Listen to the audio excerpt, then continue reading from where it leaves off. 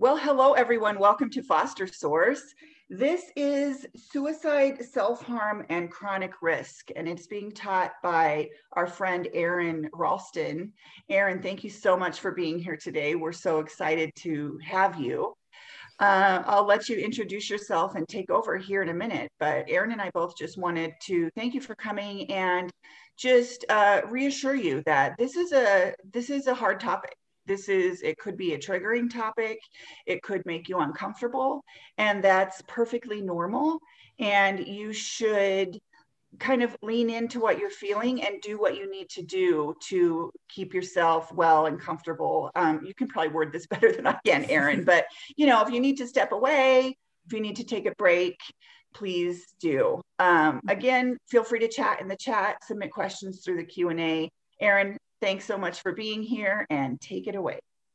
Awesome. Let me get this PowerPoint going and then we'll jump right in.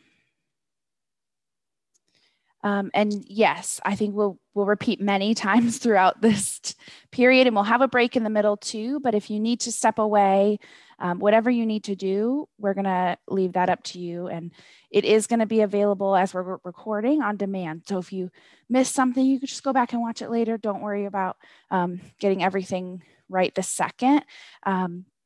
Which is going to be especially important because it's a lot of information. This is all of our basics. And the whole goal today is to get a really good idea of how uncomfortable we are with the thought of suicide and supporting kiddos who are having thoughts about suicide, because the risk and the rates are increasing with our youth. And so we want to understand really where we're at so that we can be a supportive link for those folks. You're not the professional, and that's appropriate. You're not meant to be the professional. You're meant to be the foster care provider.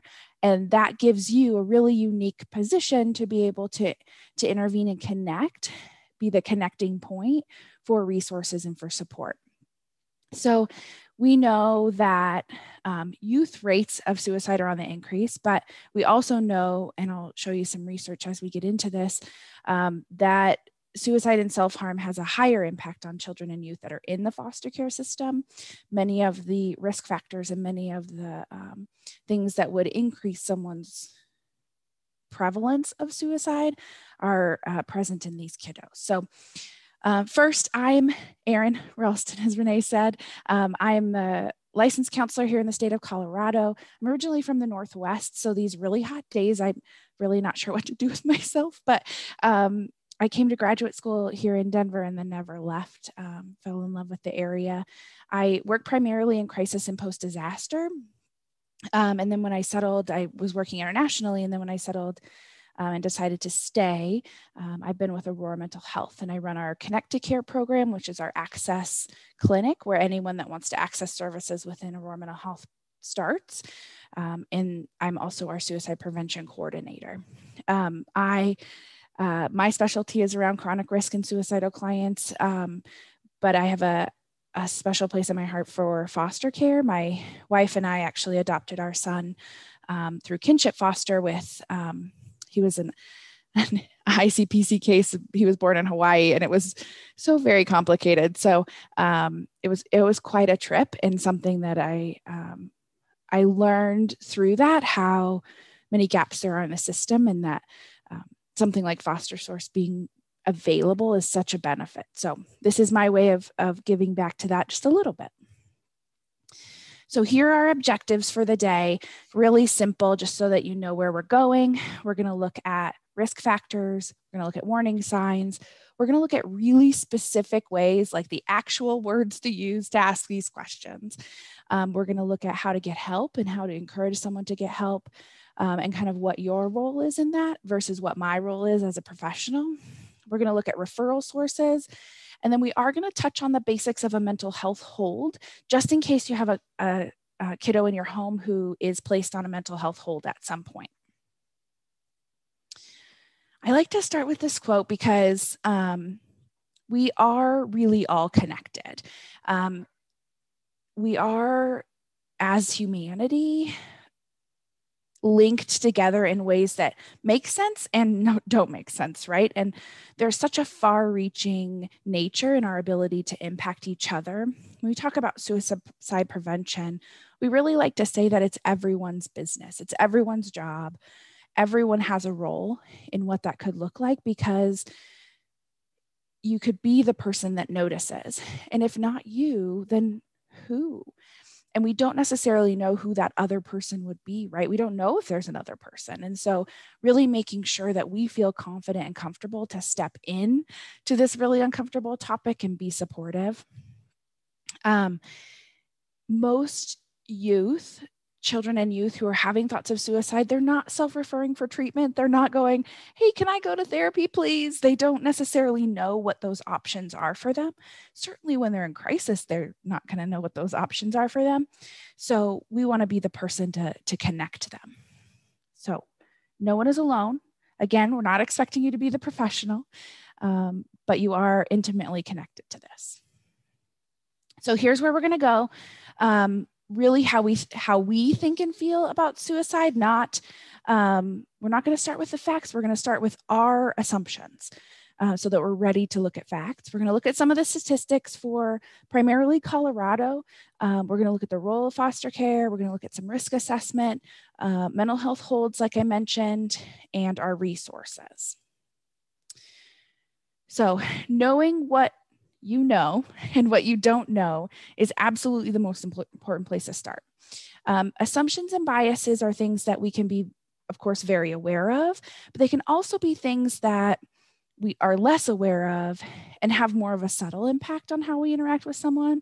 It could be impactful of our tone of voice. It could be impactful of our suggestion about the other person getting help or not getting help, or even just using the word help in general. So I'm going to put up a few questions. I'm going to give you a minute. You can throw some things in the chat if you want. You're also more than welcome to keep those things to yourself, write it on a paper. And we're only going to take a couple minutes here, but as the presentation will be available, please feel welcome to go back and think through these things more if that's a good fit for you. So we're going to start here. I feel blank when someone tells me they're thinking about suicide. So you're welcome to use the chat or make some comments on a piece of paper, jot down some notes. We have scared, curious, lost, ill-equipped to help, unsure, worried, concerned, activated, uncomfortable,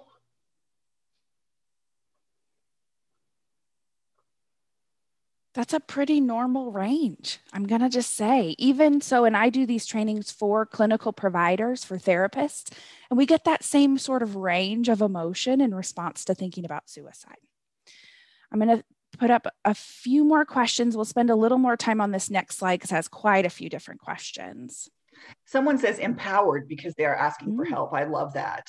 Oh, yes, definitely. That's the goal, right? Is that eventually we feel empowered to help instead of, like most of us feel, is scared. And we want to have a good balance of scared and empowered, because if we feel entirely comfortable, then we're saying that suicide is normal and okay. And we don't want it to be normal and okay, because we really want to be in a position where fewer and fewer people feel that way. Good point. Yes. So how do you want us to do this one, Erin? I mean, people are more than welcome to put things in chat. I really just want everyone to take a minute and kind of think about where they feel and how they feel about these things, and then we'll walk through them. So I believe that there is or isn't a solution for suicidal thoughts. I believe that death by suicide is or isn't a choice. Or were we going to go through these individually, Erin? Do you want to go through individually? Sure. Let me go ahead and do that. Sure. So when we're looking at I believe there is and isn't a solution for suicidal thoughts, there's no right or wrong answer. It is just a perspective that we have. As a provider of someone who does treatment related to thoughts of suicide, I think there is a solution. But I know that when we're in despair and we have sort of tunnel vision there, it doesn't always feel like there's a solution. I believe that death by suicide is or isn't a choice. That one, again, controversial across the area. Really, they're based on our philosophy and how we feel about people and how we feel about mental health. When we say there is a choice and there is a solution, we're actually being more hopeful about possible recovery, and that can really set the person up to be more successful. I would guess that some of you on today know someone who's died by suicide or know someone who knows someone who's died by suicide. It's pretty common. We have seen with the prevalence of the internet, an increase, especially among our teenagers who know someone who's made a suicide attempt or had thoughts about suicide. I have or haven't worked with someone who's had a mental health crisis. That's going to be particular to you. If someone really wants to die by suicide, there is nothing or something we can do about it. We like to believe that there is something we can do about it. When someone feels that there's nothing we can do, then we really want to look at their own bias about getting help, because part of what we do as the person coming alongside is hold some of that hope and hold some of the intention to get help for the person who can't see it. So if we also can't see it, that makes it much harder to hold it for that person. I want you to keep a note about that last question. So if I learned more about blank, I'd feel more comfortable. And we're going to come back to that at the end as well. So let's look at some. Sorry, go ahead. I was going to say, I like some of the things people are saying here, like they believe there's a solution, but it's not a single solution. It's either wraparound services or it's a process, right? It's not just a switch that we flip. Yeah, it's very much not. And every person's solution is going to look a little different, right? Which is why it's so important that we have really comprehensive care available so that we can create a plan that works for each person. Let's look at some of the statistics. We're definitely not going to look at everything, because then we would be here all day. These are all things that were pulled from the CDC, as well as Mental Health America's website. They keep the most up-to-date statistics. Colorado is commonly double the national average for rates of suicide across all age groups. We're slightly higher for youth 12 to 18. So when we look at the state as a whole, it's a particular problem that we want to be paying attention to. The Office of Suicide Prevention has a number of programs right now, and one of their next fiscal year goals is to target youth suicide. In the date range from 2016 to 2018, we actually saw a 58% increase in teen suicide, which is the largest increase of any state in the nation, and puts us at 45th worst for youth suicide rates, which is not a number we like, of course. In 2016, we had close to 1,200 suicide deaths. And in 2017, it was about 25 higher than this. So it has consistently been going up. Erin, here's a question that came in. Sorry to interrupt. Is it true that the Colorado suicide rate is high because so many people move here expecting their lives to change, and that the high rate normalizes it? I have never actually heard that. So that would be new information for me. I know that altitude has been researched as a component, as well as our regulations around firearms. More often than not, and it's on this slide, almost half of Colorado suicide deaths are by firearm, because we have more and easier access to firearms. And because that is a more lethal method, we have more deaths to attempts as a ratio. So I have not heard the moving thing, though. That would be an interesting thing to look at. A lot of people do, come on, it's a great place to live, right? Of course. Well, and then they legalize, cannabis. So there's a whole lot of other things. And I'm going to make a note and do some research on that, because That's new information for me if it's That's true. interesting. Someone was asking, so in each state, if there's records as far as what their gun legislation looks like and what their suicide rates look like. Do you know? Not every state will have that, but most do. The federal, so the Mental Health America, and then there's a state chapter for each, tries to track all of that. And some states are less, they just don't have necessarily legislation. Gotcha. But there is a correlation between sort of easier access to firearms and having higher rates of suicide. Interesting. I'll tell you what surprises me on this is the gender breakdown. Mm-hmm. Yeah, which is actually explained by method. So women actually attempt suicide more often than men, but they use methods that are cleaner in a way. They don't want to put anyone else out. They don't want to do something that there's going to be a mess, which is kind of graphic to think about, but more often they'll do something like overdose or carbon monoxide type poisoning. Men are more likely to use a firearm. So the lethality of those attempts is much higher, even though they're attempting at a lower rate. Wow, that's interesting. Okay. So yeah, so in Colorado still ranks up there in the worst states. There's actually, I'm going to go back a slide and show you so right through the middle here, the sort of mountain range of states, there tends to be higher rates than average through this area. And they've been doing a lot of research on altitude to see what the connection is. And they haven't been able to quite get to what that might be, but it's underway. So well, and someone was saying too that a few years back, Colorado was ranked 49th in the country for mental health services. Do you know where we're looking now? We've gotten a little better. For adults right now, we're about 40. For youth, we're still at 42 or 43.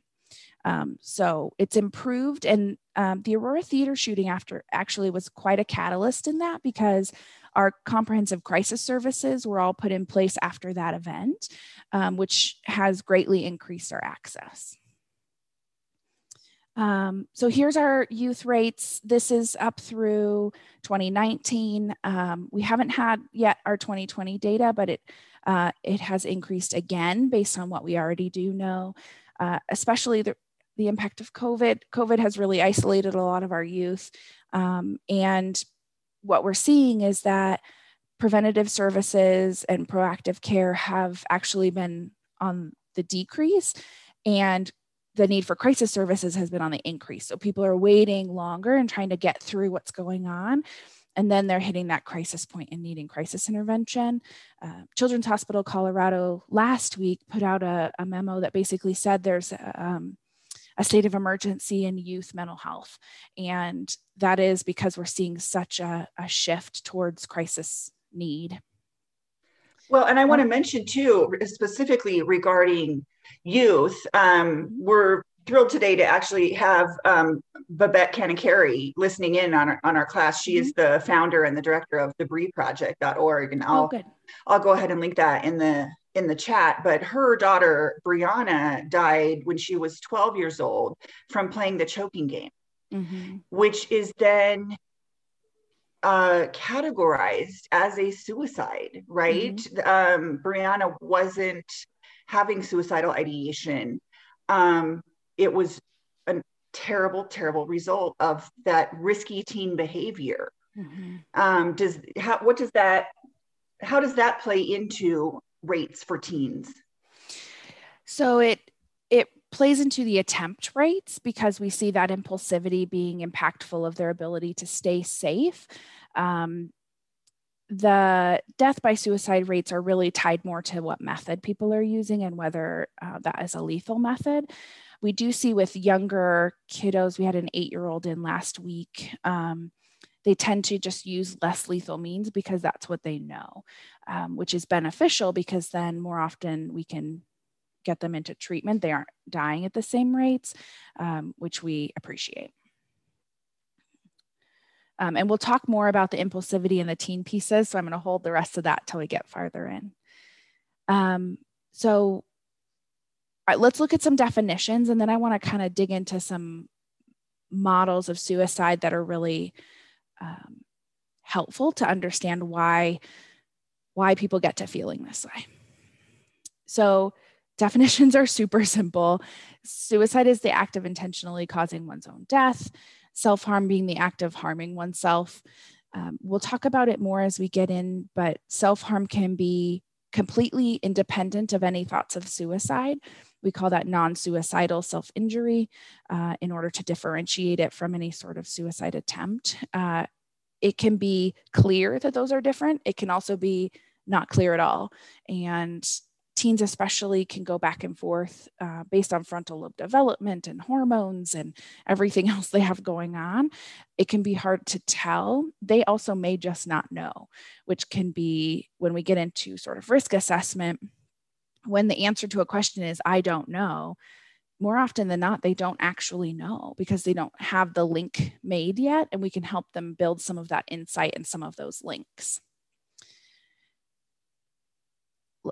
The continuum of risk is super helpful. And I want to explain this because with foster care, especially with the kiddos that have been through trauma and all these other risk factors we're going to talk about, they may have what appears to be higher risk. So there's two lines on here, one being specifically our chronic risk and one being our imminent risk.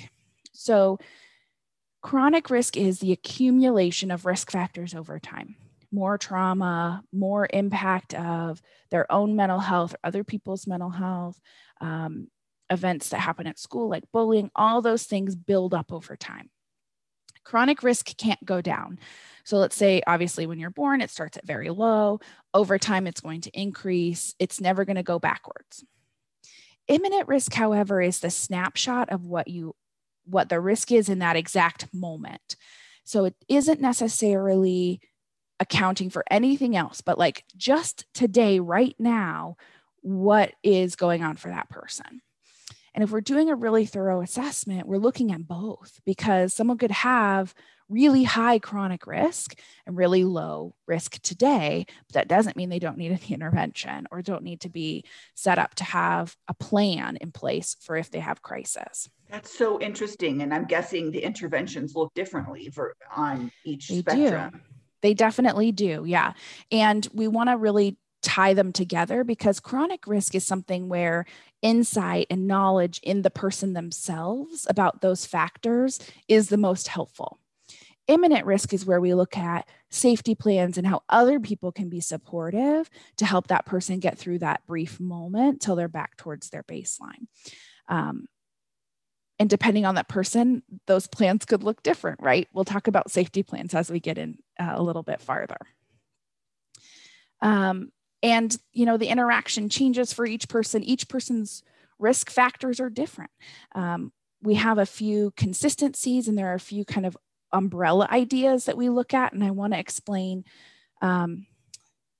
the interpersonal theory of suicide. It sounds so fancy, but Thomas Joyner, who works out in Florida, is a suicidologist, researcher, and a professor, one of the sort of leaders in the field that we're looking at for research. And his theory of suicide is especially helpful when we look at these risk factors and when we're looking at how our foster kiddos feel, because we're looking at the overlap of isolation, burdensomeness, and capability. So isolation and burdensomeness are common when kiddos are not it's common regardless, but it also is something that's going to come up more for a kiddo who's not in their birth family, especially if that kiddo's been moved around, they've been in group homes, they're having just a really hard go. Feeling alone and feeling like you're a burden is going to be more common. So desire for suicide, when those two things are high, feeling alone and feeling burdened, desire for suicide goes up. Desire is specifically the thought of and want to no longer be present with. Desire doesn't necessarily mean that someone will hurt themselves. Capability is the piece that increases that likelihood that someone would die.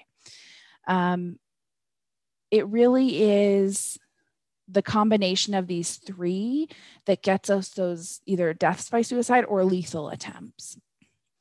The other the other term for this sort of isolation feeling, we call it thwarted belongingness. And, the attempt to be connected, and yet it's not quite possible for that person. And the thwarted, I think, is especially helpful because it gives us that indication. And in most of these cases, they are trying to connect. They are trying to build relationship. They may or may not know how.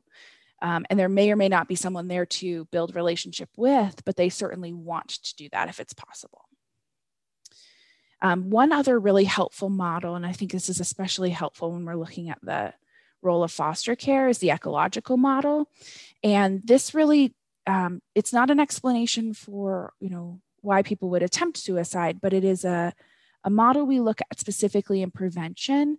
And our goal is to build both prevention and intervention in every single one of these levels so that we're better able to intervene when there's risk or a need for support. If all of these levels are working in concert together, we have a much more likely possibility of an intervention rather than something that we're doing as a post-intervention or as an after-attempt intervention. So for those of you on the call, I'm sure you fit into many of these different categories depending on who the kiddo is, right? And we want to really solicit all these different areas when we're building any sort of plan for a kid. I want to show you the iceberg analogy as well, because it really gives us a better idea of numbers. So when we talk about deaths by suicide, I used example numbers. So these aren't actually accurate numbers now. It's quite a bit higher. But if we have, let's say we have 500 deaths by suicide for a year, the number of medically treated deliberate self-harm. So let's say someone harmed themselves on purpose and received treatment of some kind. This could be in the hospital, this could be outpatient, doesn't matter. Some kind of treatment bumps us up to about 12,000. The number of people then who aren't treated and had some sort of deliberate self-harm would be at about 60,000. So we can use this equation, depending on what our rates are kind of in the state or in the nation, to see how dramatically that increases. And suicide is underreported because it's often considered something else. My grandmother, when my dad was young, died in a single person car accident.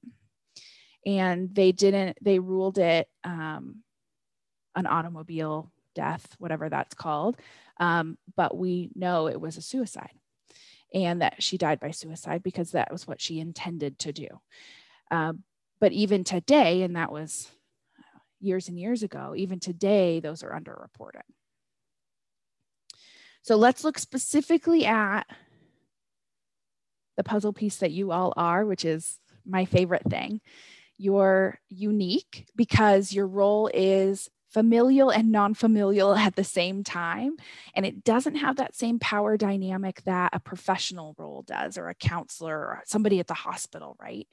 The modeling in your part of your role can be more significant. The time you spend with these kiddos is significant. And that is a line of defense that I think is underutilized in a lot of these prevention plans. I'm going to pause for a second too, because as caring and empathetic people, you've stepped into caring for someone outside of yourself. Often people who are more empathetic are less likely to take good care of themselves because they're helping others. And so it's really important, and I know we talked about this at the beginning, but to be mindful of the stress and the strain, to be mindful of any transfer of that trauma that the kiddos experienced and the crisis the kiddos experiencing and how that impacts you as a person. I was very appreciative to hear again the reminder from Renee that there is counseling available for you, and I really highly encourage you to utilize that. The more preventative we can be, the better, right? Our goal is to be able to sustain over time and not ourselves feel like we're in a point of crisis. So I might say it like 17 more times over the course of this training, you're really not in this alone. You're never alone. Your primary responsibility, of course, is to your kiddos and your family and your friends, and to get everyone kind of connected to resources. But if you don't take care of yourself, that's not going to work. So keep taking care of yourselves well. I want us to look at Reason's Swiss cheese model. And I always include this because I think it is so fun at the same time as a really good visual. So today, maybe some of you like cheese, maybe some of you don't, but today you are all cheese. Okay. So every single person is a piece of Swiss cheese. Our goal is to line up all of these different people, all of these different professionals, everyone that has a role in this kiddo's life, because our ultimate goal is that we catch everyone, and all of our strengths and all of our abilities and all of our weaknesses all line up to where we can hopefully catch every kiddo coming through the system and be able to create some sort of prevention for them along the way. So if you're a visual person, this is a really good visual to keep in mind. Now we're going to jump into risk assessment, okay? So we're going to talk super basics. Again, you're not an expert. You're not supposed to be an expert. You're not supposed to be a clinician. And even in the clinical world, we don't ask for providers to handle any of these things alone. We always encourage someone to loop in their supervisor, loop in someone that can be helpful for them. And I would encourage the exact same thing for you all. And part of looping those people in is knowing who they are in advance. So having that kind of planned out about who you can call and talk to and ask for help. Think about that for a quick second. Who would you call? Who is your person? If you don't have someone come to mind, that's your homework, is to kind of figure out who that would be. And have a few layers of defense, I think, is really helpful. And I'll give you some crisis resources too that are outside of probably your network, but think about who would be in your network too. Planning ahead. For ourselves or for helping our child? Both. Okay. I mean, primarily helping the child, but you should have that for yourself as well. Gotcha. Yep. Part of why we do that is so that we're able to respond more calmly in the moment. When we're anxious, when there's a crisis, we don't think as well as when we do kind of on a normal day. So if we put those things in place, we have it written down even, all we do is have to pick up that paper and follow the steps and call the people. And that can help us really get through those moments with less panic. When we're looking at risk, we want to find out what risk is there, really determine the level of imminent risk. So what kind of intervention we need to put in place right now to ensure safety. And then there's some planning that we want to do. We're going to keep it as simple as possible. One of the things you may hear if you have kiddos in treatment is doing safety contracts. I'm going to say this in the nicest way possible. Safety contracts are not effective. So if you're working with someone who is using safety contracts, I want you to seriously think about whether or not you need to loop someone else in. Can you tell us what that even is? What is a safety contract? I would love to explain that, yes. So when a person in general is thinking about suicide, we usually make a safety plan. We're going to walk through all the parts of a safety plan, but it's really the things that person can do when they're in crisis to get through that moment and to feel safe. Who they call, their coping skills, their distractions, all those things in one place so they can just pick it up and follow the steps. Historically, we've done mental health and psychologists went through this period of time where they had clients agree not to harm themselves and then sign the paper with the provider and say, until I see you at our next session, I won't hurt myself. I won't kill myself. And then they would sign it and the provider would sign it. That would be a safety contract. Research has shown that there is no effectiveness in that, and actually that they can be more harmful than helpful. So when we're doing a safety plan, great. We love safety plans. We love to be prepared. If we're requiring someone to agree to not harm themselves and sign it, let's walk away from that, because that's not going to be helpful. It really ties them into making actions for themselves and doing things for themselves because of their relationship with us, which may or may not have any meaning. Most people are not keeping themselves alive because of their therapist, certainly not because of a doctor they just met at the hospital. So we want to make sure that we're looking at the reasons for living that fit best for that person. So let's start with risk factors, because we need to know what we're looking for. And go ahead and put some things in chat, and we'll have Renee or Lindsay shout them out at us. What do you think puts someone at higher risk for suicide?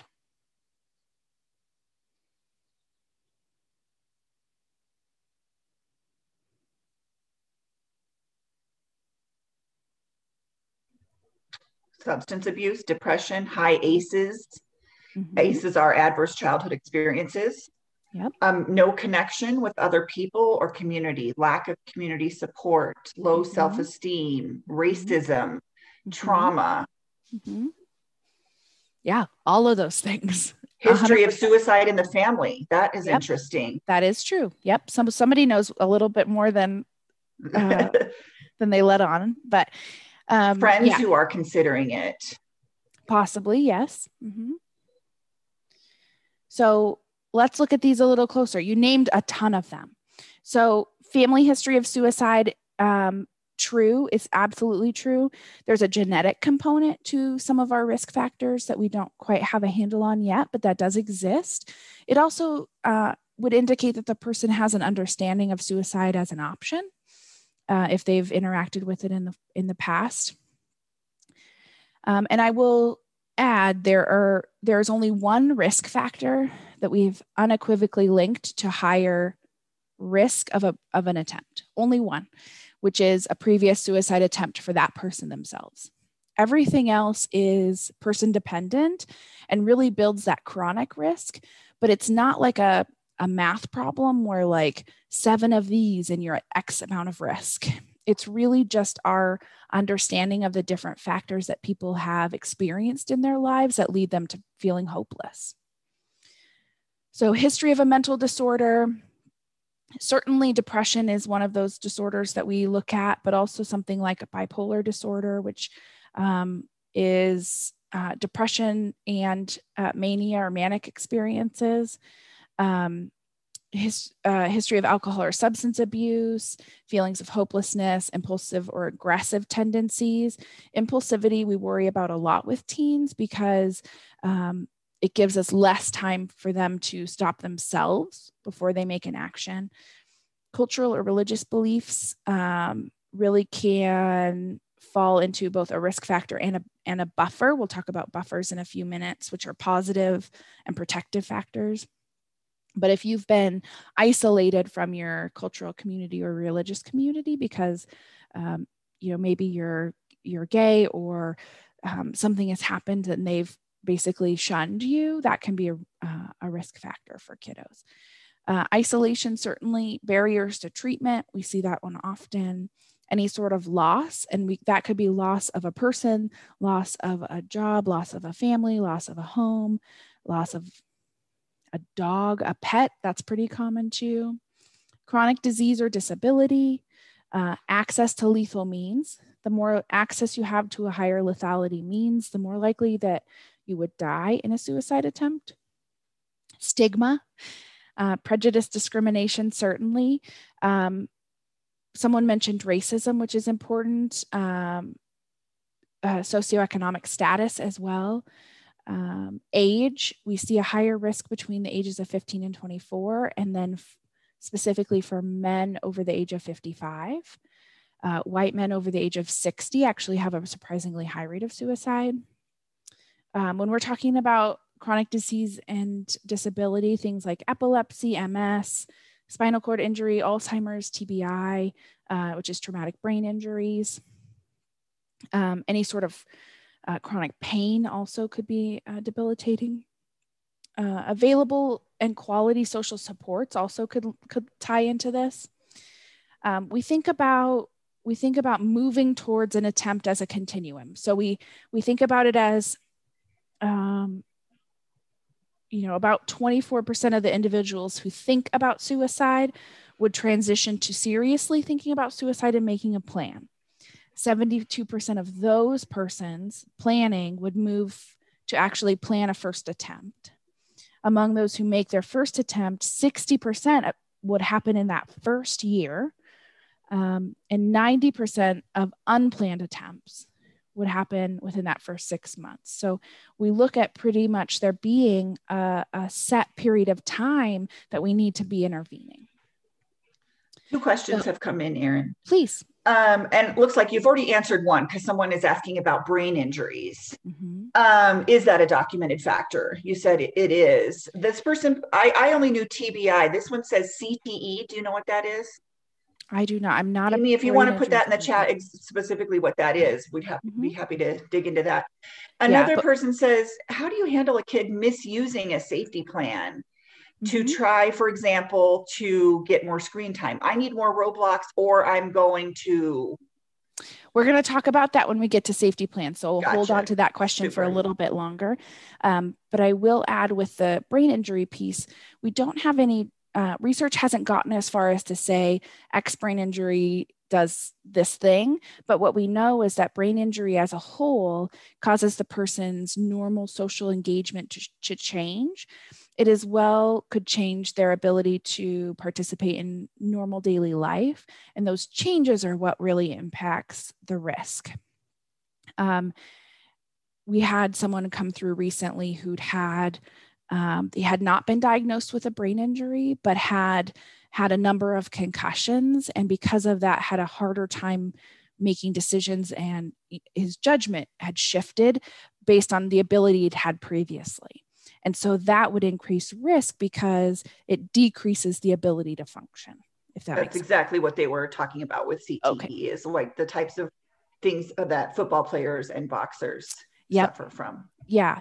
And it increases impulsivity because it decreases our ability to make appropriate and logical decisions.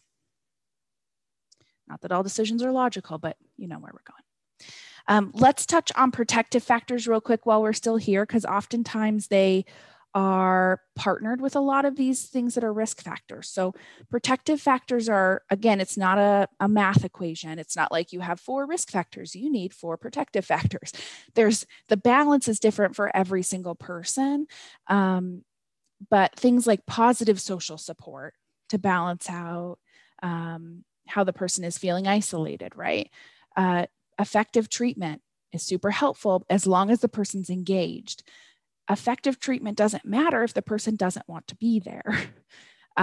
Family or community support, the ability to problem solve, the ability to cope, cultural or religious beliefs can be, again, like I mentioned, a protective factor. And being satisfied in your life can be a protective factor. It's pretty rare that when we can't find a reason to live or a protective factor for someone. We've had cases come through where it's really hard. We had a disabled adult recently who just had no one in his life. And this was just before COVID, but he rode the bus and he saw the same bus driver every day. That was his community, because that person asked with genuine authenticity how he was feeling. And so it can be someone that isn't necessarily who you think it would be, but is someone that really does care.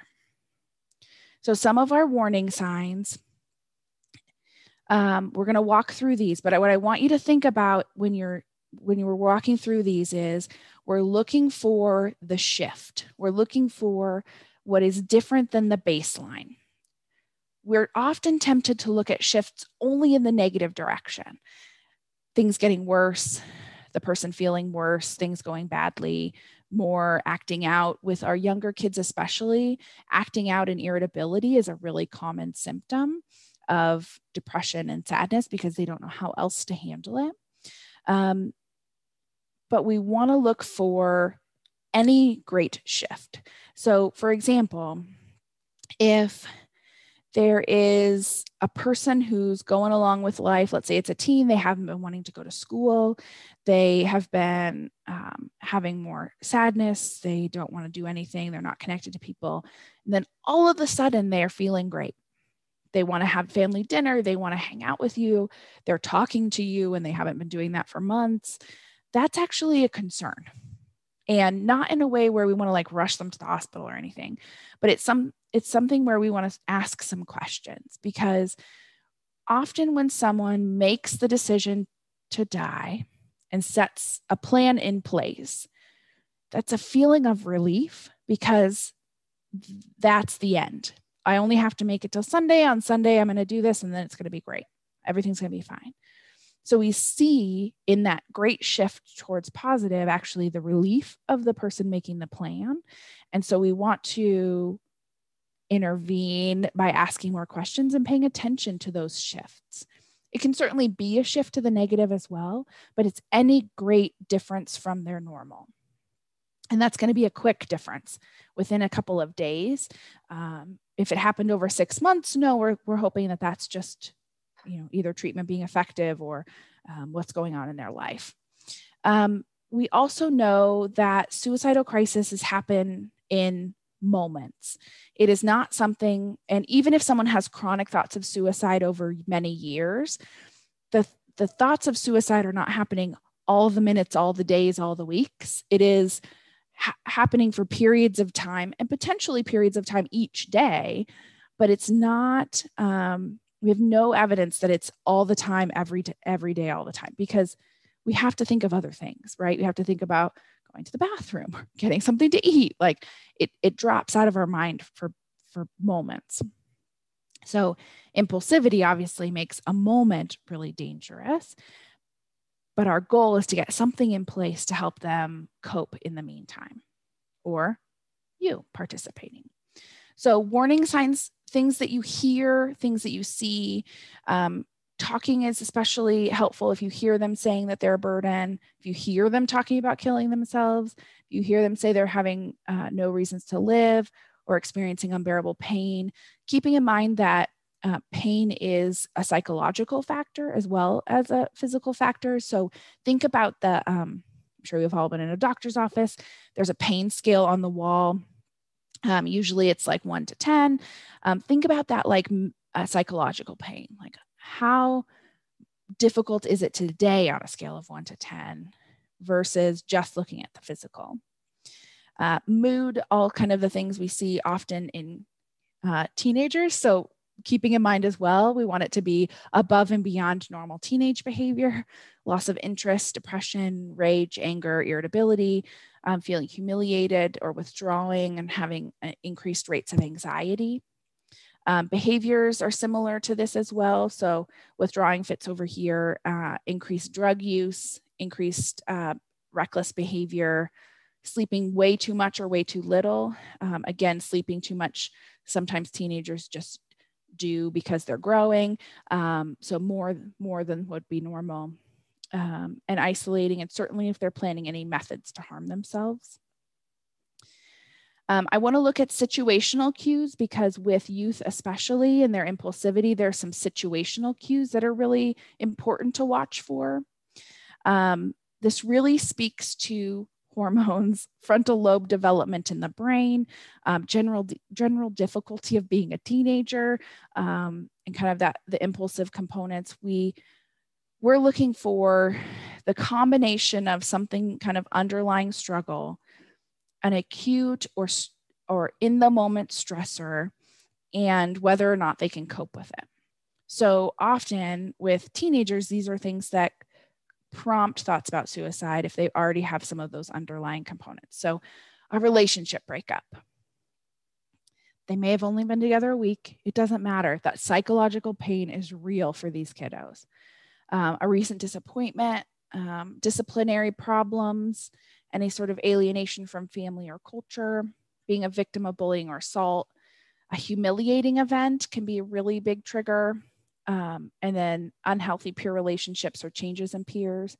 Thinking about too, like if the kiddo has had to change schools, that can be a really difficult point as well. So we're really looking at these moments as, I'm going to keep a closer eye on them. I'm going to ask them some more questions. I'm going to really look at the pain they have in this moment, and help them understand it and help them manage it versus going, oh, you were only together a week. You only dated that person for a week. You don't really even know, and dismissing it. I want us to take a break. Stretch your legs. We've been going about an hour. So once we are back, let's see. Oh no, one more thing first before I break, sorry. I want to do a couple of comments on self-harm and then we will take a break, I promise. The risk factors are really similar to suicide, a lot of overlap. It's most often related to the ability to regulate, the ability for someone to provide sort of temporary relief for themselves from the psychological or emotional pain. And then there gets to be a bit of a cycle where the guilt and shame associated contribute to that negative affect and the negative buildup. The symptoms increase, they'll self-harm, and then they'll feel the guilt and shame, and they'll kind of go in this circle where it gets to be a continuous issue. Again, it can be related to suicide or it can be non-related to suicide. Some of the triggers are very much the same. Pressures and stress often contribute more to self-harm because it has a lower threshold than thoughts about suicide. And I do want to talk about, I'm going to give you a list of kind of different methods of self-harm. If you don't want to listen to that and that's too much for you today, go on your break right now and then come back in a couple minutes. We're going to take about a 5-minute break in a minute or two from now. If this is too much, go ahead, go on your break now.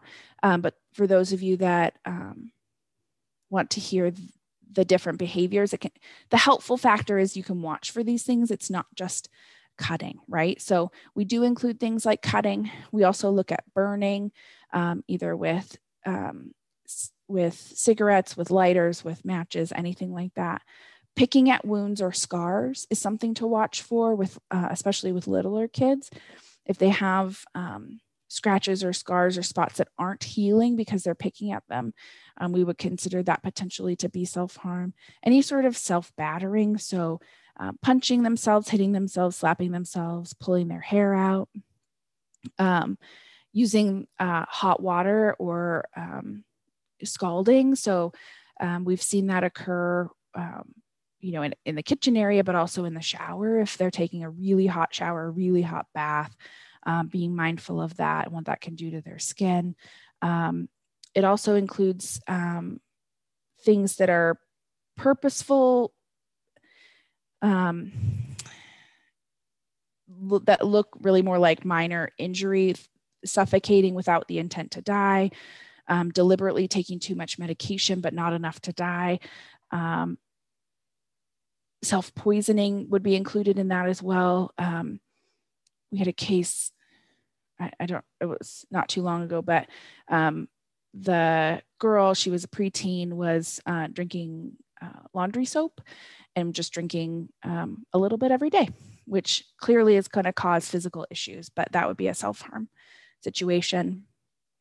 And it really can be many more things than that. Kids people in general are very creative. And if they feel like self-harm is something that benefits them emotionally by helping them feel calm, we often see that people feel like they need a reason, a physical or tangible reason to feel as badly as they feel. Self-harm can be something that fills that gap. It could be that they have all these other chronic risk factors and all these horrible things have happened in their life, but they are not tangible to the people around them. And yet a cut on the arm is tangible, and it gives them a reason to feel like, oh, this is why I hurt. It's because of this. It fills the gap. Okay, let's go ahead and jump back in. I took a chance to scan the comments there while we were having our break. And someone mentioned piercings as a form of self-harm. And there is, it's controversial because it is a socially accepted version of body art, to both tattoos and piercings. And so we really would look at more closely with that particular person, whether or not that was a method of self-harm or a method of sort of art and reflection for them. I have a lot of transition aged youth clients, so transition age being that sort of high school to young adult period. And oftentimes with the clients that I've seen that have a number of piercings or have started getting tattoos, it's their sort of healthy way of coping with past self-harm, their healthy way of doing those things. So it really is going to be person specific. All right, let's jump into how we determine risk. These are really the 4 factors we look at, and I'm going to walk through each one. When we're looking at doing more of a thorough assessment, we try to cover all of these different components. In the next couple of slides, we're going to look at very specific questions to ask, but I want to give you an overview when someone else is doing an assessment or a professional is doing an assessment, why we look at these different factors. You're of course not the professional, not responsible for doing the assessment, but I think it's really helpful to understand why we ask these things. I recently had a conversation with my 13-year-old niece who has had some friends who have been asking about suicide things, and I guess conversations have come up at her school and her middle school. And we had almost this exact same conversation about, these are the different things we ask. These are the different questions that might be helpful. So there's not too young an age. We really just want to tailor our understanding of these things to the kiddo themselves. I think I mentioned earlier, we've had kiddos in our crisis unit as young as 8, which is too young, in my opinion. Of course, it's always too young, but there can be this level of understanding about suicide, certainly for our younger kiddos. Asking about suicide is so hard. It's taboo for a lot of people. Society has not yet gotten to a point where we really value mental health. I think some people do, and some contingents of society do, but it's not an overarching important factor. We could certainly argue about that, but until mental health is really well funded, I'm going to stand on my soapbox about how we don't quite care about it yet. I think people often can feel insecure about we don't want to plant ideas in someone's head, which is a myth. We can't really do that. We certainly don't want to drive someone to suicide, again, a myth, but really not having a good understanding of how to ask the questions and to not feel more confident. I often liken it to like middle school sex ed, where the more you talk about it and the more education you have, the more protected you can be. And it's the same thing. Like, we just have to we have to say the words and ask the questions and practice to where we feel less anxious doing that when the moment arises. So desire is really that idea that we want to die. Do you desire to no longer be here? Do you desire to somehow be removed from the situation that you're currently in? So questions around desire would be things like, have you wished you were dead? Do you want to go to sleep and not wake up? Have you thought about killing yourself? Are you having thoughts about suicide? Have you ever thought about giving up?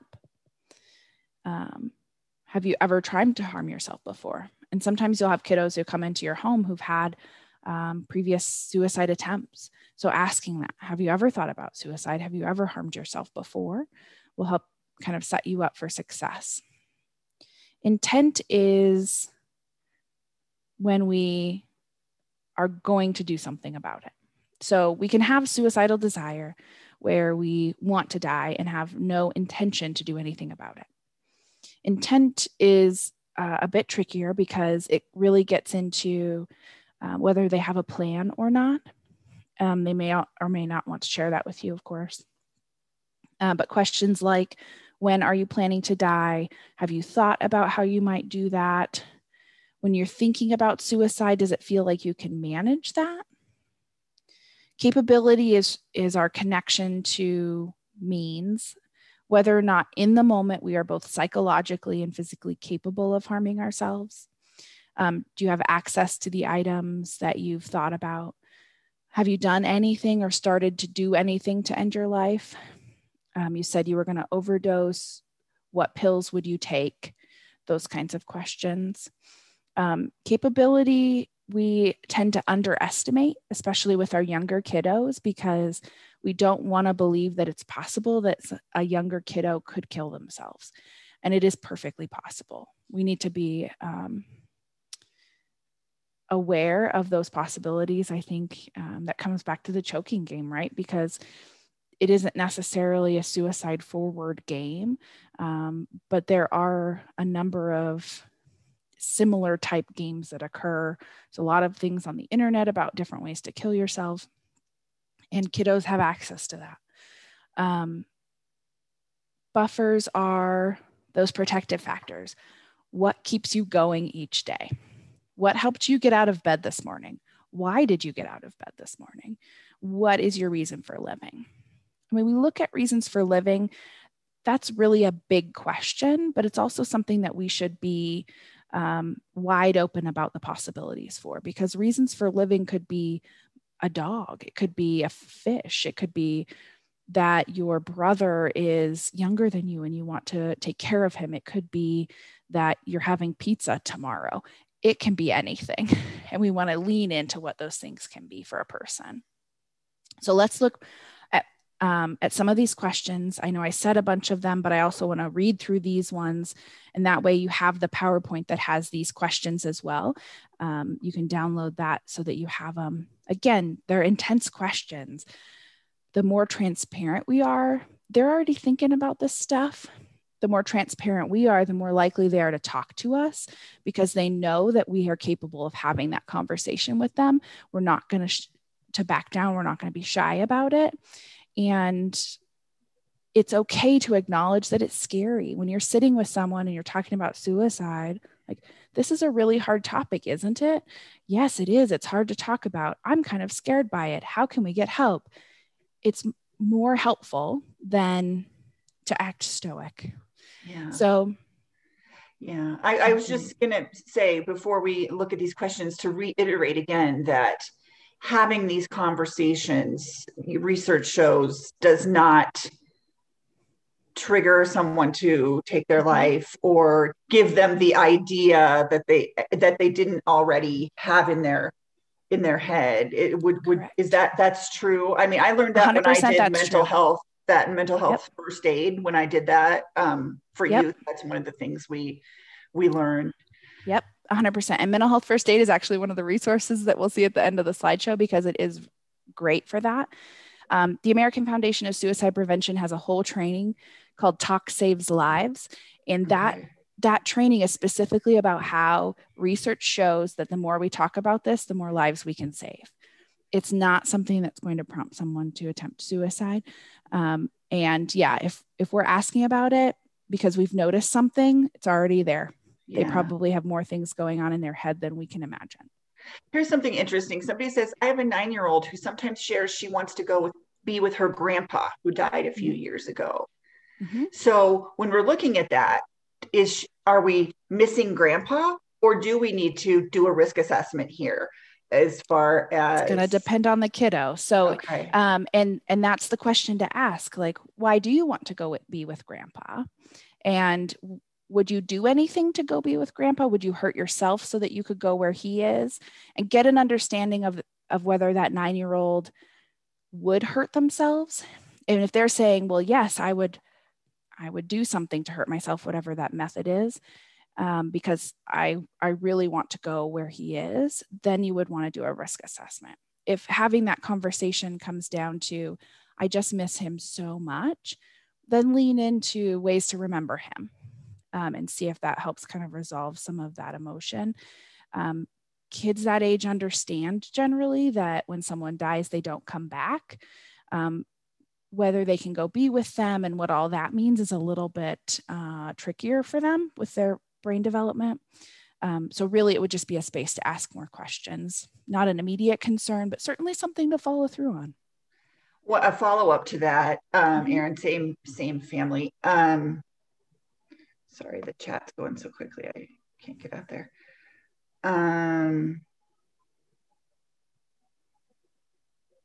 Shoot. Was something about, give me a second. A couple of weeks ago, one of my 6-year-olds saw the 9-year-old take a knife from the kitchen and point it at her chest. I did not witness it and learned the day after. How do I talk to the little kids about what they saw? So my suggestion would be to talk about whether or not that's a safe thing to do, and really phrase it as if this happens again, here's how we're going to manage it. We want to encourage them to have a way to manage when that happens. Who are you going to tell? What are you going to do? Remove yourself from the space, go get a parent or an adult. If there isn't an adult nearby, who do you call on the phone? Because we want them to feel prepared for when that happens.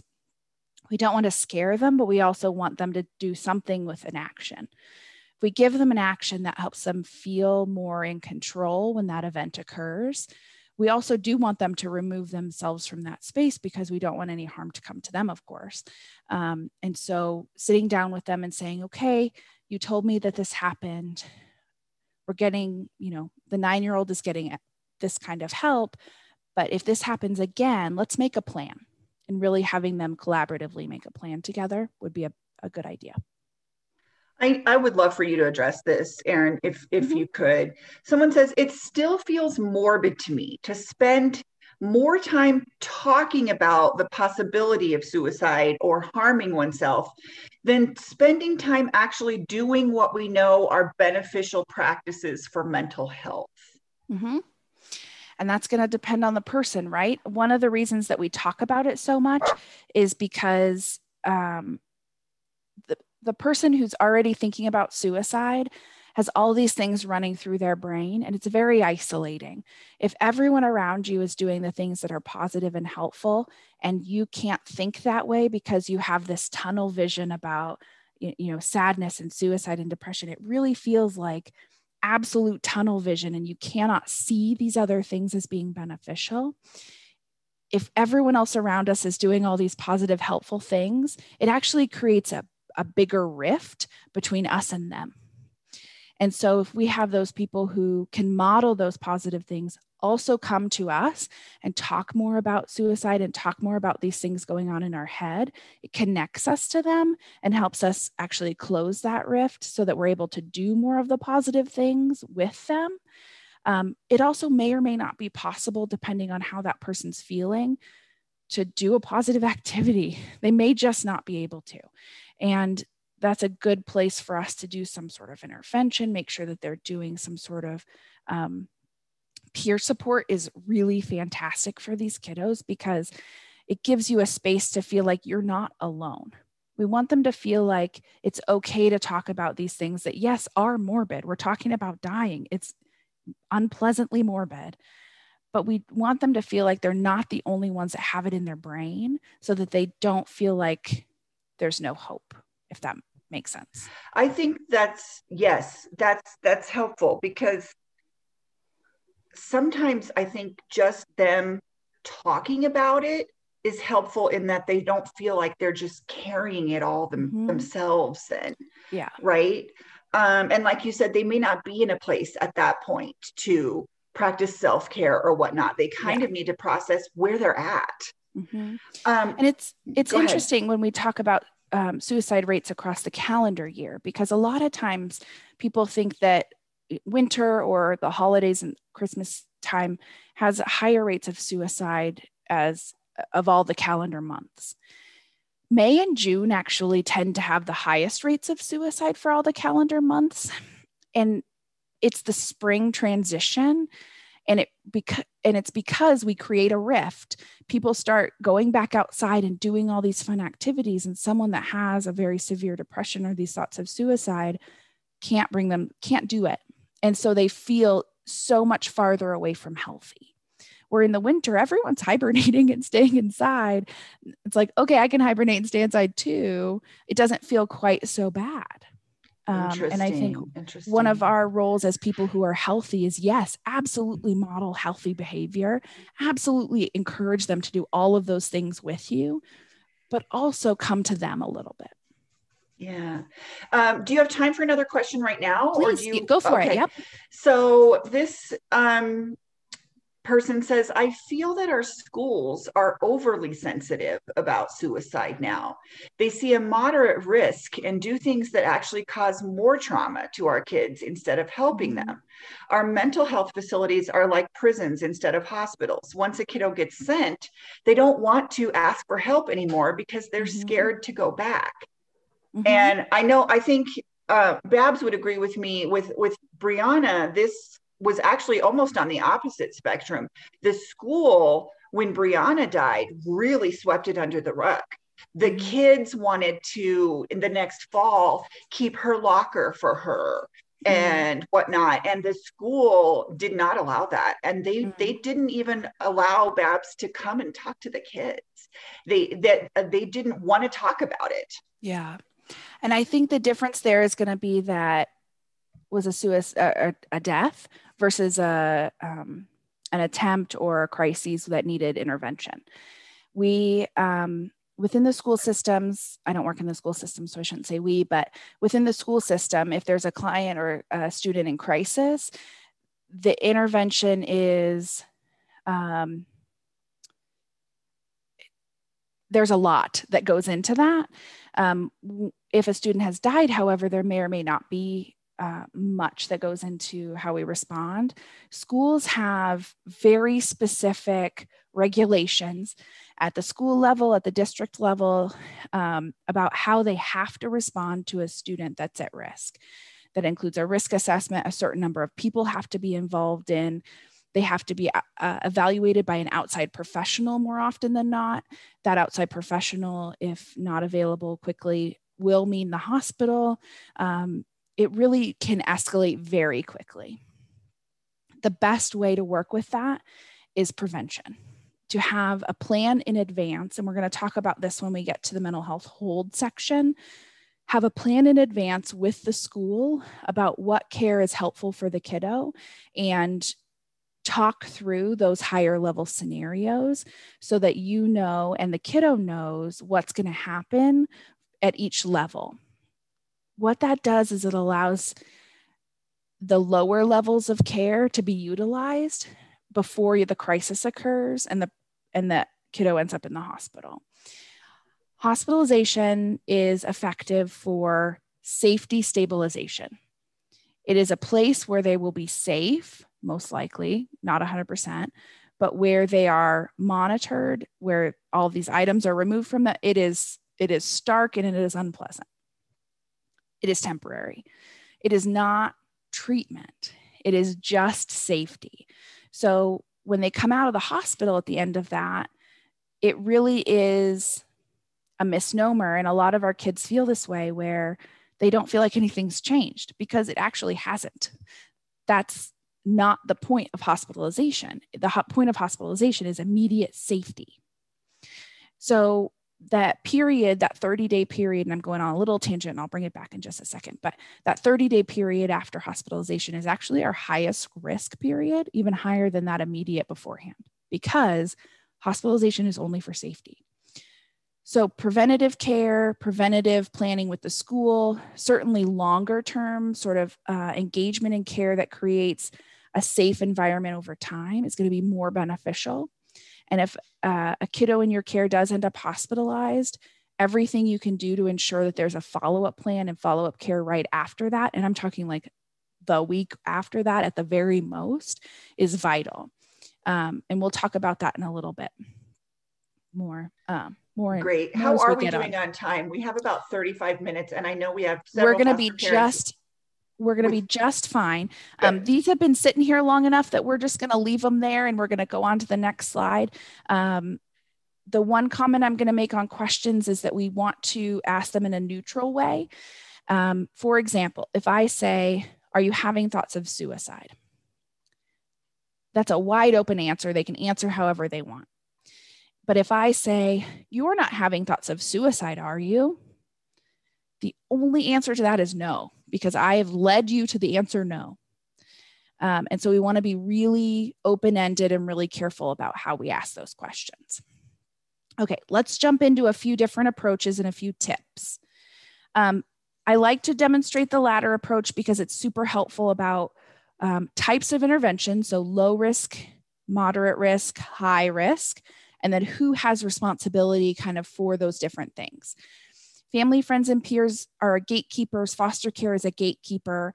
Once we get past that sort of low risk, then we're looking at mental health professionals, we're looking at crisis services, and our high risk, we're certainly looking at emergency services. We don't ever want to hesitate if there's a high risk situation. If there's been harm done, we don't ever want to hesitate to go to that level of emergency services. At the end, I'll explain all of our crisis services for the state, because we do have, essentially, they're walk-in crisis centers. They're essentially an emergency room for mental health without all the medical poking and prodding, and can be a beneficial option for folks who are in mental health crisis. So these low risk interventions, the things that we want everyone to be doing, providing support and affirmation, talking about what's going on, helping instill hope in them without invalidating their despair. So I realize you're having all of this pain. You told me that you're really connected and you really love your little brother. I wonder if that gives you some hope to kind of keep going and working through this so that you can be there for him.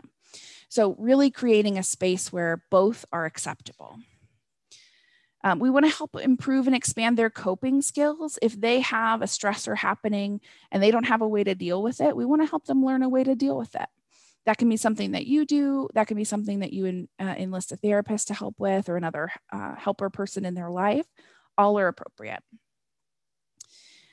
We want to help make sure that if there are immediate stressors that they aren't able to cope with, that we help them either avoid or minimize them. There's a bully at school. We're going to work on minimizing that bully's presence in this kiddo's life, right? We want to enlist people around them, family, friends, community supports, school supports. It doesn't matter who it is as long as they're supportive.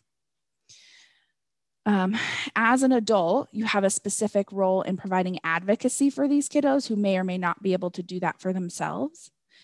And then we're going to talk about what a basic safety plan would look like. Some of the other sort of moderate and higher risk interventions, I'll tell you what they are. These are the things that our clinicians and our providers are going to do. It's really doing that more thorough suicide risk assessment, or could be homicide or self-harm risk assessment, developing a more clinically sound safety plan that includes clinical resources and what ties it directly to their treatment. We're going to do counseling on access to lethal means and how to make sure that there aren't lethal means accessible. That could go all the way to the level of doing a mental health hold, which we'll talk about in a few minutes. Okay, listening skills. Highly undervalued, super important. So presence alone has been shown in research to be a valid intervention. And what I mean by that is your presence alone with the person as a supportive individual is more effective in helping that person not attempt suicide than if you were not there. And all you would have to do is be sitting next to them. You wouldn't even have to say anything. So the most important thing, if you don't hear anything else this whole day, is just be present with them, because it is incredibly valuable. If you don't feel like you can talk to them about what's going on, or if you don't feel like you're equipped to talk about suicide, just find someone else who can. You don't have to do it if you're not comfortable with that, but we need to find someone who can do it. We want to have a private place to talk, allow them to talk really freely. If they start talking about things that are kind of scary, that's actually okay. They might really just need to get that out of their head so that they can let go of some of it and not be thinking about it so much. We don't want to interrupt, of course, good listening skills. We want to listen rather than talk, of course. If they're reluctant, that's okay. It might take a few times of having these conversations before they're able to be open or kind of more free with you. We really don't want to be the lecturer, right? We're not here to give advice. We're not here to fix the problem. But we do want to maybe reframe it for them, help them see the other sides of it, right? Like I mentioned with the little brother Hope example, we don't want to invalidate the psychological pain, but we want to remind them of these other things in their life that exist that they've told us about already. Active listening is normal active listening that we use in everyday life. being attentive, non-judgmental, reflecting what you're hearing to them. It's okay if there's just silence. Some people are super awkward in silence. Also, that's okay. But it allows the person to think. It allows both of you to process. It allows everyone to be present and not stressed and not pressured. We're also going to use body language. I'll give you a few examples of that because I can't show you necessarily on the video, but leaning in, being closer to them. Eye contact is a huge thing. If they're ready to show eye contact, if they want to have physical contact, if they need a hug, anything like that, really mirroring those things for the person. We also talk about being frank, friendly, and firm, because just narrowing it down to being direct, being candid. When we're talking about frank, we're not talking about a person, we're talking about being actually frank in our conversation, being unafraid, talking about these things very plainly.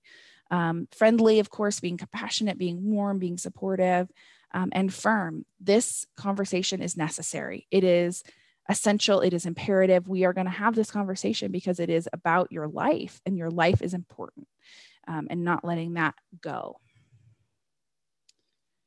Okay, so let's talk about safety planning and really how simple that can be. Safety planning is our preventative way of saying, okay, when you're in crisis, these are the ways that you're going to try to handle it. Safety planning is shown to work if the person engages it. One of the questions earlier was about whether or not it's helpful when a kiddo kind of turns safety planning around, like, I'm having thoughts of suicide, I need to play more roadblocks, and then I'll feel better. Those are situations that we would consider conditional suicidality. We call it conditional because they're saying, I would feel better, or I'm going to have suicidal thoughts in this situation if you don't do what I want.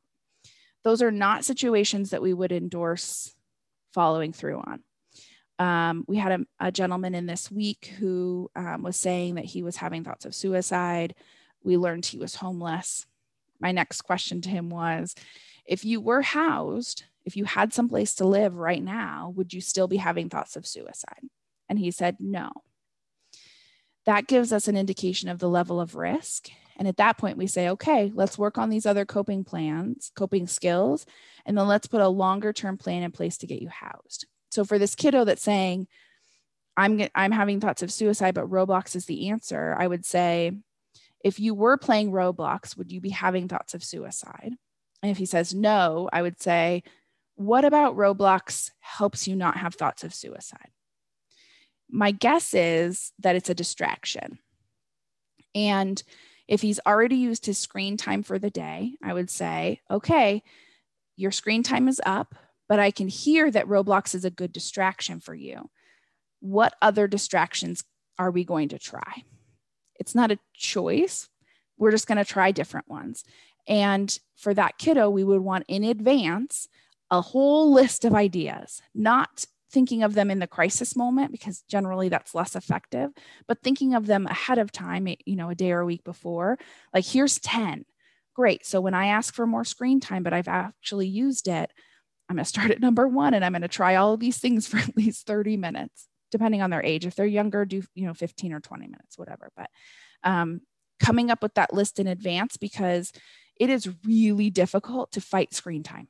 It is so much worse, it seems, than it has ever been, because especially with COVID, our connection to people, especially as youth, our connection is screens. It is on the computer. So coming up with all of those in advance is incredibly beneficial. So ideally in our plan, we want to have warning signs, things that for that kiddo would prompt them to feel crisis. I'm out of screen time for the day. Warning sign number 1. Coping skills that don't include another person, listening to music, art, walking the dog, playing outside, whatever those things are. Accounting for good weather, bad weather, inside, outside, school days, not school days, also helpful. Distractions, things that they can do to really get their mind off of it. people who they can contact for help. And then for you, including the emergency services options, which I'll give you a good list of those in a little bit, because we want to know if they've tried all of these things and it hasn't worked, we want to know for ourselves as the adult what the next step will be. And then at least run reason to live. And the reason to live can change from day to day or week to week, but continuing to ask that question, okay, but what's your reason today for living? What is your reason today for getting out of bed? Helps connect us to the things that are positive. We all, of course, don't need more things to do in our lives, but a really nice practice, if you are able to do family dinners or if you get together at a certain time of day, is to everyone take turns listing 2 or 3 things that you're grateful for that happened that day, or things that happened that were positive. It gets us thinking more in that mindset. And if we do that routinely, it becomes easier and easier. Okay, now, what if they don't want to plan? Oftentimes, especially with teenagers, they've been asked a safety plan in the past. They think it's not effective. It doesn't matter. It doesn't work. And generally, if they aren't going to use it, it's not going to work. We can't force them to do these things. But we want to continue to ask and to offer to set up these things in advance so that when they are in crisis, they have a backup.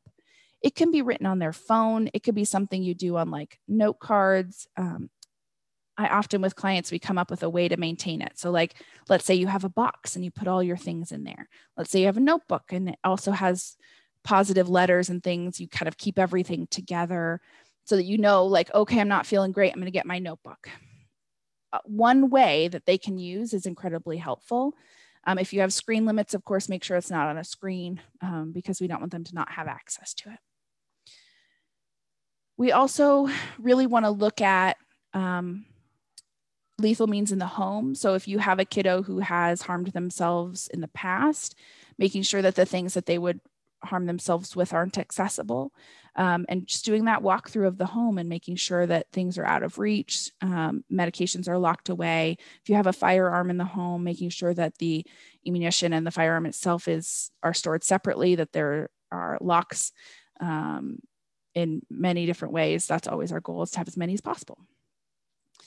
And then to continue to say, hey, I really want to plan ahead. I really want to plan ahead, because the more proactive we are, the less events of crisis we will have. And when that person's in crisis, saying, okay, we're going to plan ahead so that next time we know what to do or we're ready for this. Give them a couple of days, come down from the crisis, and then say, okay, we're going to plan so that we don't have to go back to the hospital like that. We're going to plan so that next time it's easier for us to manage and it doesn't feel so scary for you. Speaking of the hospital, let's talk about mental health holds. And then I'll tell you some resources and we'll take a few more questions. There is always the possibility that a kiddo could be placed on a mental health hold. What that means is that the person appears to have a mental illness, and as a result of that mental illness, they're at immediate danger to themselves or others, or they're gravely disabled. Only specific people can write a mental health hold. It's police officers, doctors, psychiatric nurse practitioners, licensed therapists. And really, you may hear things like 2765. That's the statute of the law that dictates this. Or you might hear 72-hour hold, because 72 hours is the initial period of the hold. The steps of this is usually someone's cleared medically first. They would then have a behavioral health assessment. If it happens in the community, that initial assessment will happen in the community, and then they will be transferred to a hospital or treatment facility where they will be medically cleared and reassessed. The assessment really is determined whether or not they should be held or if a different type of treatment is helpful. In the assessment, if the evaluator is really mindful, they should be asking for collateral information, which is information from other sources besides the client, and that should include you if you were there. We'll talk about how to kind of be prepared for those things.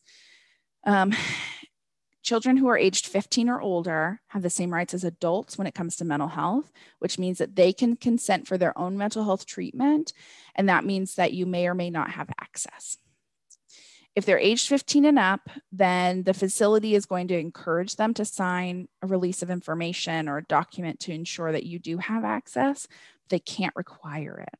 So that 15 to 18 period can be especially difficult. And being prepared, we'll talk about on the next slide, is one of the helpful ways to engage that. If the kiddo's under the age of 14, then they should be allowed a guardian to be with them. The only time that that wouldn't happen is if there is medical things that need to be completed for that person. If they're doing medical treatments that they ask you to step out of the room for. You should be accessible to them throughout the assessment process. The assessor may ask you to step out of a room in case the person, we usually like to talk to kiddos with the parent and without the parent to see if the story changes at all. If they're not allowing you access to the kiddo, request the social worker on call or request the client advocate. Those are the two people that we want to make sure are on your page. All individuals that are on a mental health hold have rights as clients. I included in the documentation that was uploaded the full forms. So all the forms that get filled out for a mental health hold, including the client rights, so that you can read through and see what that all looks like, see what it is that they're looking for, because that can be really helpful if you have a client that's truly at this high of risk to be prepared. Our other P words that are really important. So I've said be prepared a couple of times. We're going to be prepared, patient, and persistent. You are not going to stop. The squeaky wheel is the key here. If you have a kiddo that's at high risk and has been hospitalized, have a file, a document, a form, a folder, an envelope, whatever, with all the past medical records that you can find. Include the medications and the diagnosis and any contact information for current providers. Have your contact sheet for the caseworker, have your contact sheet for the after hours emergency numbers. If the caseworker is not available, calling them obviously right as soon as you can. A copy of the foster care contract or documentation that you're the foster care provider for that kiddo is super helpful. And then if you have an especially high risk kiddo, documentation in addition to that, or with whoever has medical decision making, that you are involved for that medical care with the client. Having all of those things ahead of time can save you some stress at the emergency room when they're saying, well, we need copies of these things. And you're like, here you go, I got it all. It makes it much easier for the kiddo, but it also can help you get access if they've been declining you access.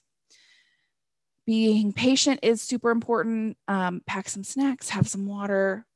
Just don't give up, because making sure that you are there with them, making sure that you're asking for what's needed, making sure that you're saying they need this help, they need help of some kind, and not giving up, right? That's the persistent piece. Your advocacy may be what gets this client what they need, may be what gets this kiddo what they need, and not ever walking away. And if they're saying, clinical words at you and big words at you, okay, explain that to me again. I don't understand.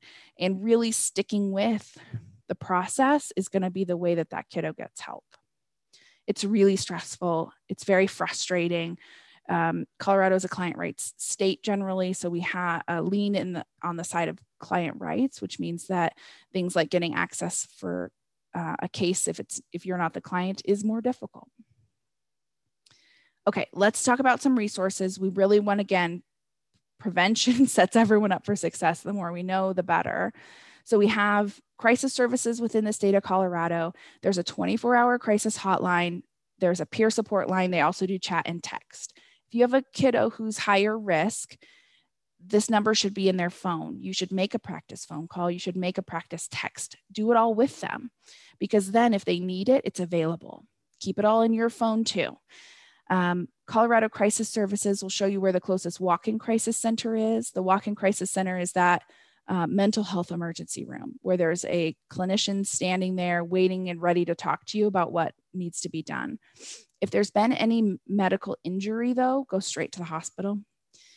If there's not been a medical injury, the walk-in crisis center is going to be your best place to start, because they can do that behavioral health assessment without doing all the medical poking and prodding, and help really set up a plan at the lowest care level as necessary. We want to avoid the hospital if possible, just because it really is only for safety. It's not a treatment method. Again, if it's urgent, call 911, go to the ER. If the client won't get in the car, if the kiddo won't get in the car, call 911. It is always okay to do. We get scared about doing that, but we also know that it can be very necessary. There's also the National Crisis Hotline here at the bottom. If you're outside the state of Colorado, but Colorado Crisis Services and the National Suicide Hotline are answered for the state of Colorado by the same organization. So they will get you to the same place. We have a few other things. So youth mental health first aid is super handy. I think everyone should take it if they work with youth. It is an 8-hour course. It can be kind of long. It's a full day usually, but incredibly beneficial. I am happy. This is my work email and my work phone number. I'm more than happy to answer questions and talk to anyone who wants to run through scenarios or has had difficulty connecting to services. And then there's some trainings both at the Suicide Prevention Resource Center and the National Institute of Mental Health. They have a bunch of like short videos that are helpful. So if you learn better that way, they're called Spark Talks. That's a really handy place to go as well. And if you're a reader, here are some really helpful books about suicide, but also about trauma stewardship. Especially, I want to point out that 1/3 from the bottom is about how you manage to care for people and care for kiddos when there's trauma involved and make it sustainable. So really, how do we care for ourselves when we're caring people, which we know. I love that you mentioned that. We are actually in the process of planning kind of like a book club around that book, a group. Oh, great. Yeah, that has been recommended over and over to us. So I'm glad that you included it. Yeah. So good. And I take interns every year, and the summer before they always start in August or September. In the summer, I always send them that book. And I'm like, okay, here's your summer homework. You have to read this and understand, because oftentimes we don't understand where our boundaries are and where our crisis points are until we hit them. And we really benefit from being prepared. And this is such hard work. It really is. And no matter how passionate you are, it doesn't change that it's hard. Absolutely. It just helps sustain us for a longer period of time. And our goal is to sustain and support each other and have that really good network. So I will end. I want to make sure that we have space for some questions, if there's any questions. Yeah, we still have some questions. And I wanted to remind everyone that all of those resources are in the handouts tab of the classroom. And later, when Lindsay walks us through how to get your certificate, she'll show you where that handouts tab is. Erin, what else did you have before we do questions? I just want to leave everyone with this idea. The more curious we are when we're working with these kiddos, the better, because curiosity is what can get us to some of those answers. And I really enjoy everyone being curious. So awesome. that is where I will end. I'm going to stop sharing, and then whatever questions would be helpful to cover, we will cover. Yeah, let me go through some of these that have come in. Someone says, when in my work, with parents, a lot of them share that their child was in a 72-hour hold, but they were given no direction after the hold, no plan of what to do afterwards. And for me, that was a big aha of this class, that 72-hour hold is really not a therapeutic hold. That is a safety hold. I didn't realize that. So how do we know where to go from there? So any child that has been on a hold or has been inpatient, which inpatient is our 24-hour services, essentially. They're at the hospital, they're at a psychiatric unit. There should be a discharge plan.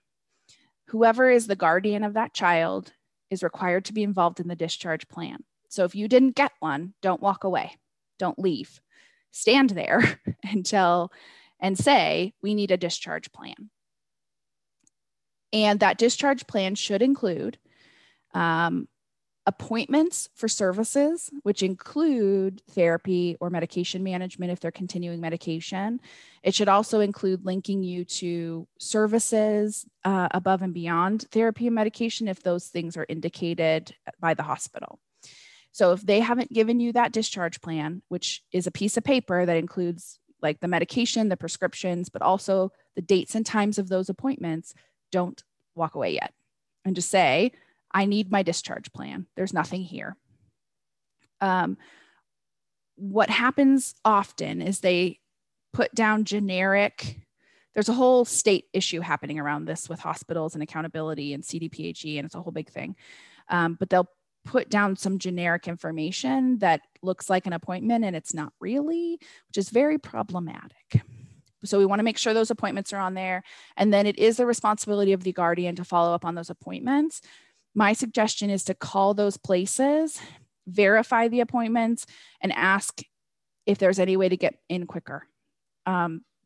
If the kiddo's on Medicaid, which most of our foster kids are, they're actually required to be seen in that follow-up appointment within 7 days. And so we can lean on that requirement that we are required to be seen in that 7-day window to make sure that we get them in right away. Awesome. I want to follow up on that case we were talking about with the 9-year-old. Foster mom says that she actually likes going to the hospital. She gets to play with peers. It's like a vacation. And I've heard this before from other foster parents, particularly with kiddos who struggle with attachment. I've been trying to discourage those inpatient stays. Is that appropriate? Absolutely, it's appropriate. So there are certain diagnoses. Attachment is one of those things. It also comes up with personality disorders. But attachment is really the biggest one with kiddos, where it becomes no longer clinically appropriate to hospitalize the client. When we see that occurring, so it's really tough because they're going to different hospitals, if they're seeing different providers, the foster parent may be the only one that sees the pattern. And so by collecting all of those records and making sure that everybody's talking to each other about it, that can help you stay in front of those things continuing to happen. Request a meeting with the ongoing provider, the caseworker, the teacher if they're in school. I know it's summer, so that's a little different, but get everybody in one room and say, we need a plan so that we can prevent this from continuing to happen. Because even if the kiddo is saying exactly the right things, which we know they learn how to do, that does not mean that they are required to be hospitalized. It may be clinically contraindicated, so against clinical appropriateness to hospitalize the client. And as someone who works with chronic suicidality, I have clients who will tell me all the things and I will say, okay, great. What do you want me to do about it? Because they want to go to the hospital. And so we have to have that plan in place ahead of time with all the providers looped in that says, yes, they're going to say all these things, and no, we're not going to take them to the hospital. Here's the plan. If there's not an alternative plan, then it becomes an ethical issue because a provider isn't going to want to not hospitalize them because that then puts them at risk as a provider. So getting everyone in the space, making sure everyone knows what's being done and what's being said is incredibly beneficial. Yeah, and I think that reminds me of the tip you gave earlier about the video game. Like when we have this plan set up that first we're going to try these 10 things, you know what I mean? That might be helpful. Someone says, in Fort Collins, when someone needs mental health hospitalization, they are often driven by a security guard to the mental health facility, and they never have a mental health worker with them during the trip, which can be up to an hour. This has been severely traumatic for people I know, and it's worse when 911 is called and the police are involved. And I know we've talked about a case recently where this happened from a school. How can we advocate for the children and young adults we care for so the impact of this type of experience is lessened? Yeah, so 2 things. Request that someone be allowed to ride with them. I think that's it can be really difficult to get that approved, but continue to ask. The other thing that we want to do with, especially Fort Collins isn't rural, but we have some rural areas where it takes a long time to get to a clinic or someplace where they would be going. Set up some options for safe transportation in advance. Work on a plan with the school where they call you and you are allowed to transport them. Even if a client's placed on a hold, you are not going to be allowed to transport them. But if a client is at the level where they require a hold, but agree to voluntary treatment, then you can drive them. So it's knowing kind of what those nuances are, that is helpful. The other thing for anyone that's interested, Mental Health Colorado, if you go to their website, which is, I think, mentalhealthcolorado.com or org or something, but just Google them. They're the only ones. We're currently holding listening sessions a couple of times a month because there's work being done in state legislation about mental health holds, specifically about transportation and how clients are transported safely.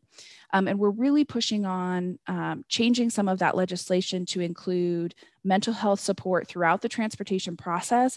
And we're leaning into the idea of using peers or those who have lived experience because that creates both support and advocacy. And anyone is welcome in those listening sessions. So Mental Health Colorado has the links of where those are, and your feedback in this process and how looking at what this legislation for fall would be and how we adjust some of those things is very, very welcome, because the more of us that, the squeakier we are, the better. Absolutely. Let's do one last question. Someone's wondering if you can elaborate a little bit more on what an alternative plan would look like or include. Yeah. So once you get to that moment of crisis, an alternative plan is really difficult, right? Because we're already in crisis. So alternative planning is something we want to do in advance and being prepared. So when we have a kiddo who has consistent mental health concerns, that is being engaged in therapy, either individual or family or group, whatever that could look like, medication management if it's indicated. And then you have that provider work with that provider to create essentially a safety plan where we're going to try these different things. We're going to talk to this person. We're going to talk to our therapist. And then you set up with that therapist too, ways to get, let's say they're at school and they're having a bad day. We're going to call and talk to the therapist first, or the therapist's backup person. Maybe they have a team they work with, but we're going to have a contact there that we consult with first before we make any next steps. That allows consistency of care. And that's the person who knows the kiddo the best, right? Because they're the one that's treating them. They can also help inform what's going on. And it's having services in place for them that are going to be more beneficial, having services in place that address some of the long-term needs. It can also include using the walk-in crisis center. I think that's a really beneficial thing because it's not a hospital. It takes some of that fear and stigma away. And we do have within Colorado a couple of different crisis stabilization units for youth. I think it's always better to avoid any sort of, it's not a hospital setting, but it's essentially a hospital setting. And so we want to not use it unless we have to. But of course, in some of these cases, we do have to. So outpatient care, having an IEP or a 504 at school, having all of those services wrapped around the kiddo and talking to each other is really what that alternative plan is going to be. Awesome.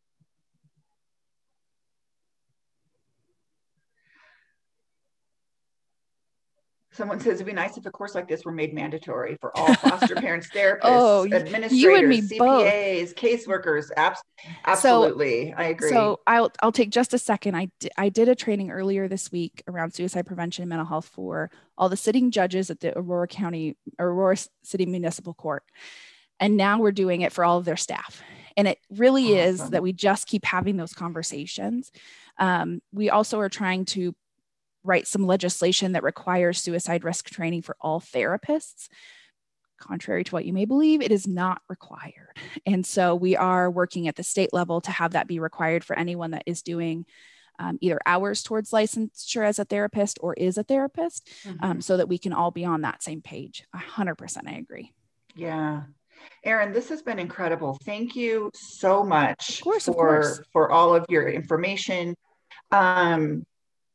This was fantastic. I greatly appreciate it. Thank you so much. Yep. And you guys have the PowerPoint, and it does have my work email and phone. So please, if you have other questions, other concerns about situations, even if you're like, I don't know, or if you don't want to bother me, please just bother me. I'd much rather you have the support than feel like you're out there on your own. Awesome.